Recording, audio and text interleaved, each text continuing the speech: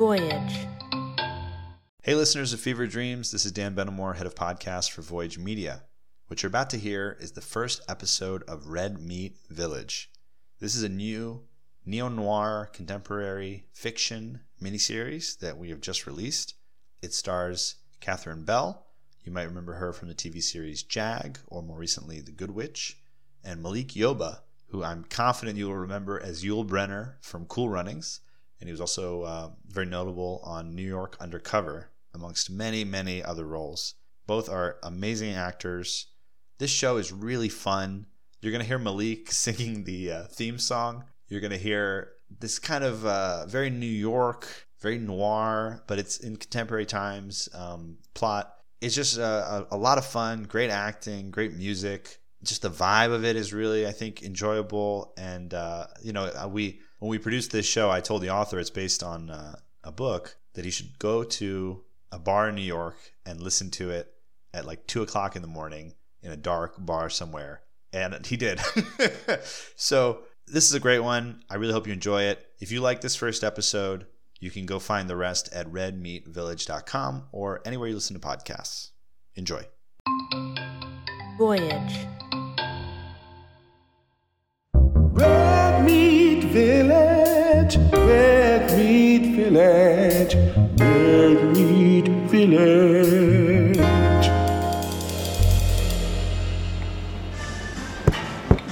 You hear 3 lunatics robbed a cartel drop in Brooklyn last night? I guess I'm not as plugged in as you are. $2.4 million worth of coke. What, someone stop and weigh it? Just what I heard. What name you gonna use in the contest? Humphrey Van Weyden. Oh, why not Hubert C. Hornswoggle? Too cumbersome. Yeah, that Humphrey Van Weyden just rolls off the tongue. You and Gail are the only ones who know why I chose that name. You're going down, Reggie. Worse than you did when you fought Big Sleep. How long you gonna keep bringing that up? I won the fight, didn't I? Please. You sat on that mat like you just slapped your mama. Lose a fight then. I'll have something else to bring. Bet on it. See what odds you can get. Yeah, right. I don't have your kind of money.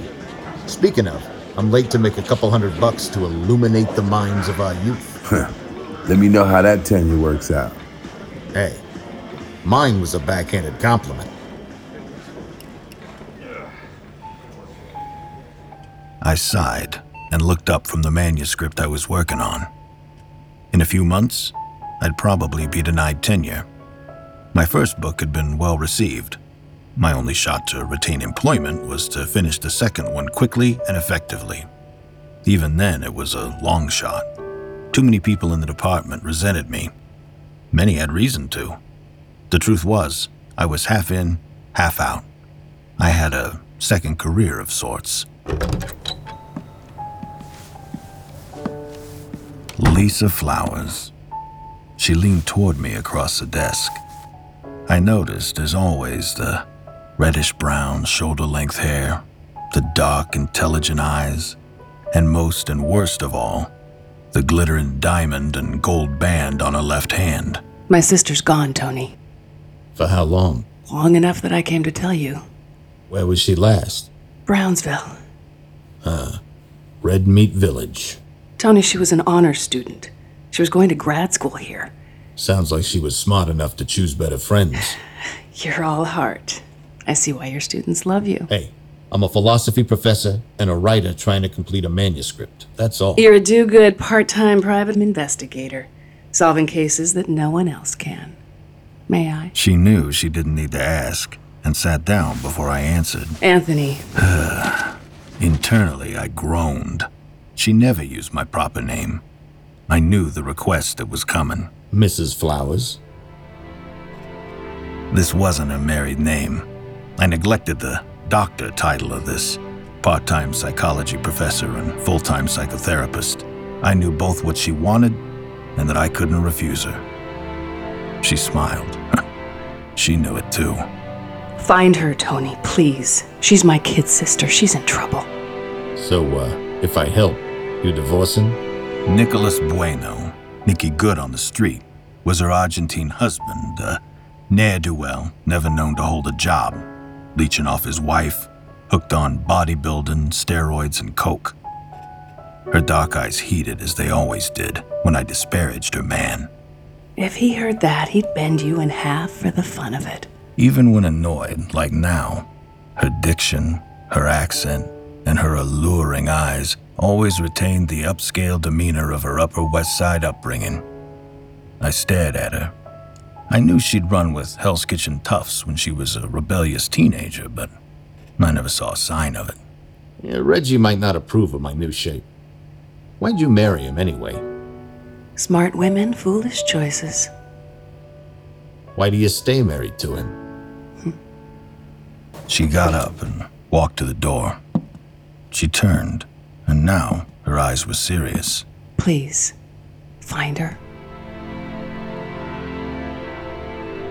Her final words were a plea, devoid of any banter. Her eyes, for an instant, the barrier lowered. Something warm radiated, something from an internal locus that suffused empathy like sunlight. Then the wall erected again, but not before I swallowed deep in my throat. She was halfway out when I called to her. Hey, Lisa! She turned around. Photo, description, distinguishing marks. Anything I can use to ID her. I'll get it to you. I also got questions. Friends, contacts, habits, known associates and such. I've got answers, but I'm in session in an hour. I gotta get home. Soon. Then she was through the door, and nothing was left of her in the room but her scent. It was enough.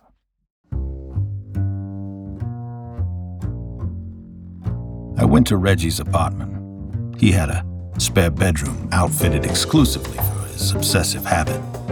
It featured an oversized dark brown leather easy chair with standing reading lamps on either side. By its right hand was a small brown table with a few highlighters and red pens on its surface. There was no television, no stereo, no sofa. Reggie didn't drink alcohol. He didn't smoke. He scorned all forms of drugs, even begrudging an occasional pair of aspirins he took to ease aching muscles. He read. A lot. Constantly. Lining every wall of his hideaway were wrap-around bookcases, floor to ceiling, overstuffed with books alphabetized by author, divided into sections, overwhelmingly literature, but also history and a small section of leading history of philosophy texts, carefully marked up, annotated, and discussed with me. His alcoholic father called him a pussy bookworm at times when he beat him. Reggie refused to hit back. His mother had been a nurse, supportive of her only child, but it descended into hard times, then drug addiction, and death. He was alone. I turned to him. I suppose we're not calling the NYPD? Nope. They're hampered by the punctilios of the law. Punctilios? It means niceties or amenities of conduct. I am so gonna beat your ass in the essay contest. The university had decided to hold an essay contest, open to students and faculty and their sponsored guests. It was supposed to foster a sense of community or some bullshit. Reggie and I just wanted a chance to beat each other at something. You can try. But we already know you're not smarter than me. Yeah? Why is that? You've been dragooned against your will into detective work by a fine psychologist you're panting for. Uh-huh. Well, now I'm dragooning you. So if you say yes, then which one of us is the idiot? We can debate in the car.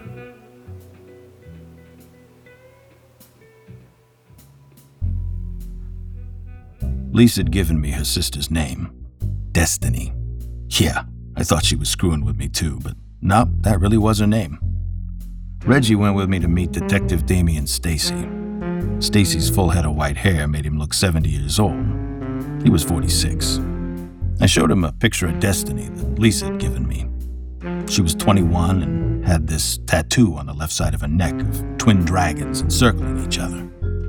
Stacy sent me to Ann Cassidy, a patrol cop who worked in Brownsville for years. Ann and I were both vets. Me, G2 in Iraq, her, USMC, Persian Gulf 1. She had nothing for me, but promised to look into it. At the university, I got Destiny's home address from my friend in the admissions office, Kate Norris. I circled back up with Reggie. We met at a park, Betsy Head, near Lisa's sister's address. Reggie marked it as gangland. I took Molly, my 9mm, which I kept in my shoulder harness. Destiny awaits? Destiny's neighbors are first. Destiny's neighbors. Destiny's neighbors sounds like a hippie band. We skirted past the park and ambled a short distance to Destiny's address. The houses were dark and nobody was in the street. Thick gray clouds had rolled in with a damp cold. Looked like snow. I glanced around the street. We'll wait. People home from work soon. Balmy day. We crossed the street to watch from the other side. We paced the other side of the street. We watched ceaselessly. We talked about the essay contest. We talked about the chances of Lisa getting divorced. We talked about my past engagement to Jessica Miranda, who Reggie had never met, and about my reasons for breaking it off. We talked about my next book. We talked about Reggie's rise to the heavyweight title. A light snow started to fall. We walked some more. We kept talking. Jessica is a DEA agent now, right? Yeah, she is. Are you on speaking terms? Nope. You broke her heart. I know.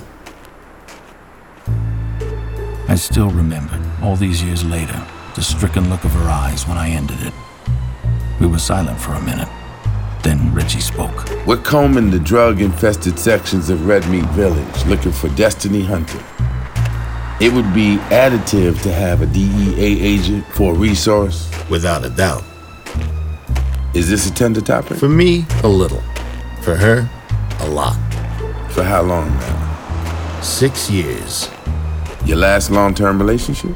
A car glided down the street, moving slow, looking for a spot. I watched it roll past us, then slide around the corner.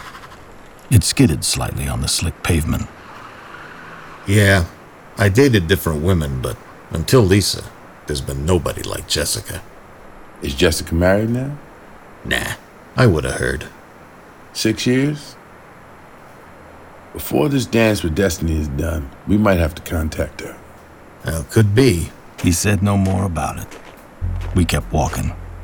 We watched relentlessly. It was almost 6:15. A tall, stout woman started up the stairs to Destiny's building. She wore a navy blue kerchief knotted around a bun of dark hair. She hefted an overstuffed shopping bag from a woman's clothing store. We darted across the street. Ma'am? She turned to face us. She was light-skinned, biracial, I guessed 40-ish, wore round, oversized glasses, and looked surprisingly unperturbed at the large man and his companion converging on her in the dark street. Can I help you? Her voice was churchgoer sweet. We have questions about Destiny Hunter. Oh, She fumbled around for the keys in her bag. the police were already here, but come on in. She unlocked the outer door, and then the inner one to her apartment. She ushered us in, turned on several floor lamps. The apartment was comfortable, with large reddish-brown area rugs covering well-polished hardwood floors. There was an overstuffed, well-worn sofa in the living room center, a glass coffee table with a vase of artificial geraniums, and an old-school console TV across from the sofa. There was a painting of Jesus on the wall above the television. The color of the area rugs reminded me of Lisa's hair. I shook my head. Would you boys like some tea? Oh, no thank you. Tea would be divine, thank you. She served the tea, and we sat around the coffee table. Are you friends of Destiny's? I had my first chance to take a good look at her. Her voice and her eyes were tender with mercy. Jesus had taught her to love everybody, I guessed. She wore a loose-fitting blue ankle-length dress and low black heels. I'm Tony. This is Reggie. Pleasure to meet you. I'm Marjorie Smoke. I'm a private eye, ma'am. Well, I'm afraid I haven't seen Destiny in some time. How much time? Must be a couple of weeks. I've been in her apartment twice to clean it like she asked a couple of years ago, but there's no sign that she's been there. You got a key? Yes, we have a key to each other's place. It's good to do with someone you trust in case of emergency. She saw the hopeful expression of my face. Oh, but I swore to the police that I would not let anybody in there. Yeah, look, Marjorie, I just spoke to the cops. They're not concerned yet about Destiny's disappearance. We are. Time's critical. Such a nice girl. You know, she's a psychology. We know. But there's no telling who might have gotten their hands on her. Especially in this neighborhood. Oh, I know. It's been going downhill in the last couple of years, especially at night. I don't want to start any trouble with the police. You won't start any trouble with the cops, but you might save Destiny Hunter from a mess of trouble. All right, I'm willing to trust you boys. She took a key from a desk drawer in the next room. She lives upstairs. She flicked on a light and led us up the stairs.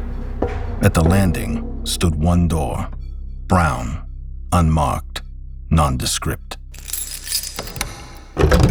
Marjorie undid the lock, and we followed her in. She turned on an overhead light. Do you want me to leave you to your sleuthing? I can go back downstairs rather than get in your way. No. Please stay, Marjorie. We may have questions. It was one large room, like a dorm room of a college kid, with a small bathroom off to one side. Textbooks were piled on a card table adjacent to a double bed. A reading lamp hung from the top of the bedboard. A computer and various pens and pads occupied a desk by the room's sole window. There was a small metallic filing cabinet across from the bed. On top was a hard blue paperweight in the shape of a swallowtail hummingbird, the Jamaican national bird.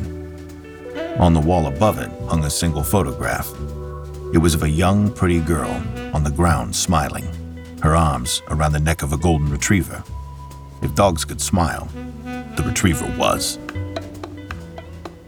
Reggie immediately went to the filing cabinet, got on his knees, and pulled open the bottom drawer. I switched on Destiny's computer, hoping I could hack into her personal email account. I couldn't. I opened the desk drawer and went through its contents. Just a bunch of pens, a memo pad, a sheaf of loose paper. Then I stopped. There was a faded photograph of a young girl, maybe 10, standing ankle-deep in water so blue it resembled a painting more than a photograph. In the distant background were hills and a cliff, with a lighthouse perched atop. I stared at it. The Caribbean, I'd bet. Several minutes went by, and then I noticed a stain on the wall behind the desk and computer near the floor. Was it blood? I stooped to examine it. Reggie banged through the file cabinet's metallic drawers. We were so absorbed we didn't hear the door quietly latch shut and lock. She was such a nice girl. The sweetness of Marjorie's voice matched the scene. I think you need to look at this. Reggie and I turned around. She reached into the folds of a blue dress and withdrew a pair of slimline automatic pistols. They looked black as a striking cobra and just as friendly. She pointed one at Reggie's chest, the other at mine. You think you're going to find Destiny Hunter? Aiming guns in my direction is a quick way to shorten your life expectancy, ma'am. Your life expectancy is about 30 seconds, the both of you. Her head jerked slightly at me. This time, her voice didn't sound quite as sweet. Marjorie, please. We're just trying to find Destiny. Maybe there are people who don't want her found. Maybe Destiny herself. She held the gun steady, not waving him around like an amateur. Reggie was crouched, still, a tiger poised to strike. I sat motionless, right hand shielded from view, getting a grip on the chair. Her view was split in two directions. She blinked. I overturned Destiny's chair, flinging it aside, and lunged sideways. Reggie, whose hands in motion could not be seen, left-handed, grabbed a heavy hummingbird paperweight and flung it at Marjorie's face.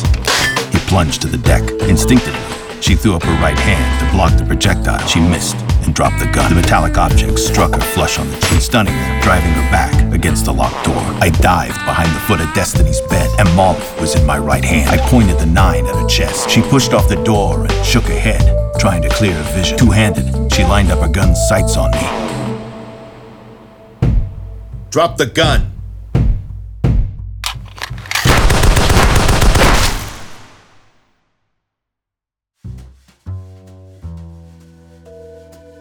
Red Meat Village is a production of Voyage Media.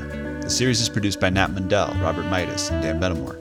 Directed, produced, and adapted by Dan Benamor. Based on Andrew Bernstein's upcoming novel of the same name. When a link to the novel is available, it will be listed in the show notes. Starring Catherine Bell as Lisa, Malik Yoba as Reggie, and Ryan Heppy as Tony. Additional cast credits are available in the show notes. Edited, sound designed, and mixed by Nick Misidi. Original music by Derlis Gonzalez. If you're enjoying the show, please leave us a 5-star review in Apple Podcasts or anywhere you're listening. And subscribe now for future episodes.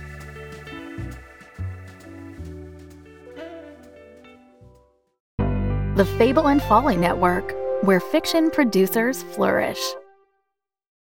All right, I hope you enjoyed that. Again, you can find the rest of the episodes of this series by going to redmeatvillage.com or just searching Red Meat Village anywhere you get podcasts. If you're on Apple Podcasts, all you have to do is click the Voyage Media Network, and it'll take you to all of our shows.